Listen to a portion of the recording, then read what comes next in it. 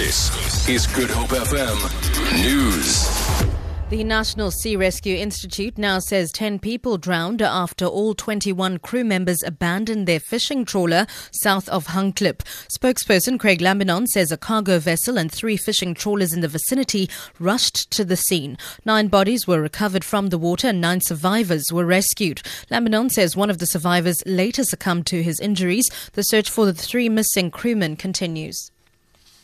Christopher Paniatu is expected back in Port Elizabeth's Magistrates Court today. Paniatu is accused of masterminding the abduction and murder of his wife Jade. Co-accused Sizwazake Vumazonke, the alleged hitman, is due to appear with him on a murder charge. Paniatu is still being held at St Albans prison after his bail appeal was dismissed in the High Court in Grahamstown last month. Marisa Simos has more. Jade was kidnapped and killed in April this year. In another headline-making case, double murder accused Ramesh Patel is due in court in Polokwane today after allegedly beating 19-year-old Tony Adams to death with a hockey stick 2 years ago. Adams had allegedly broken into Patel's home in the upmarket suburb of Nirvana. Patel is also charged with murdering his wife Fatima at their home in April. That case was postponed last week until the 2nd of December. Marisa Samos, SABC News, Johannesburg. National Police Commissioner Ria Piecha has until today to make representations to President Jacob Zuma as to why she should not be suspended pending the final determination of her fitness to hold office. The President has established a board of inquiry into the allegations of misconduct by the National Police Chief, especially with regard to the Marikana incident. Rulani Baloy reports.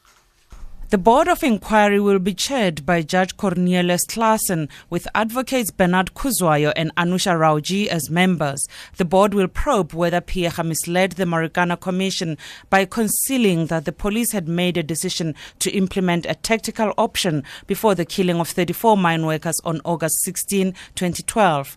It will investigate whether the decision taken to implement the tactical option ought reasonably to have foreseen the tragic and catastrophic consequences.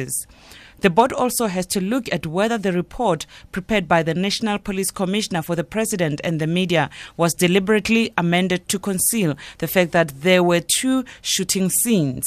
Rulani Baloy, SABC News, Johannesburg. And finally, the Department of Correctional Services says Czech convict Radovan Krejci and others will be charged for alleged involvement in a foiled prison break. The department says Krejci was among the inmates who were planning to escape from the Zonderwater Correctional Centre east of Pretoria.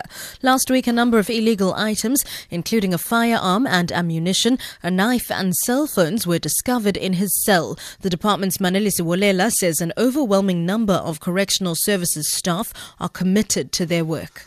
We are appreciating the tip-off that we got with regard to this matter, and those offenders affected and anyone else is going to be taken through all the processes, including criminal charges for these efforts.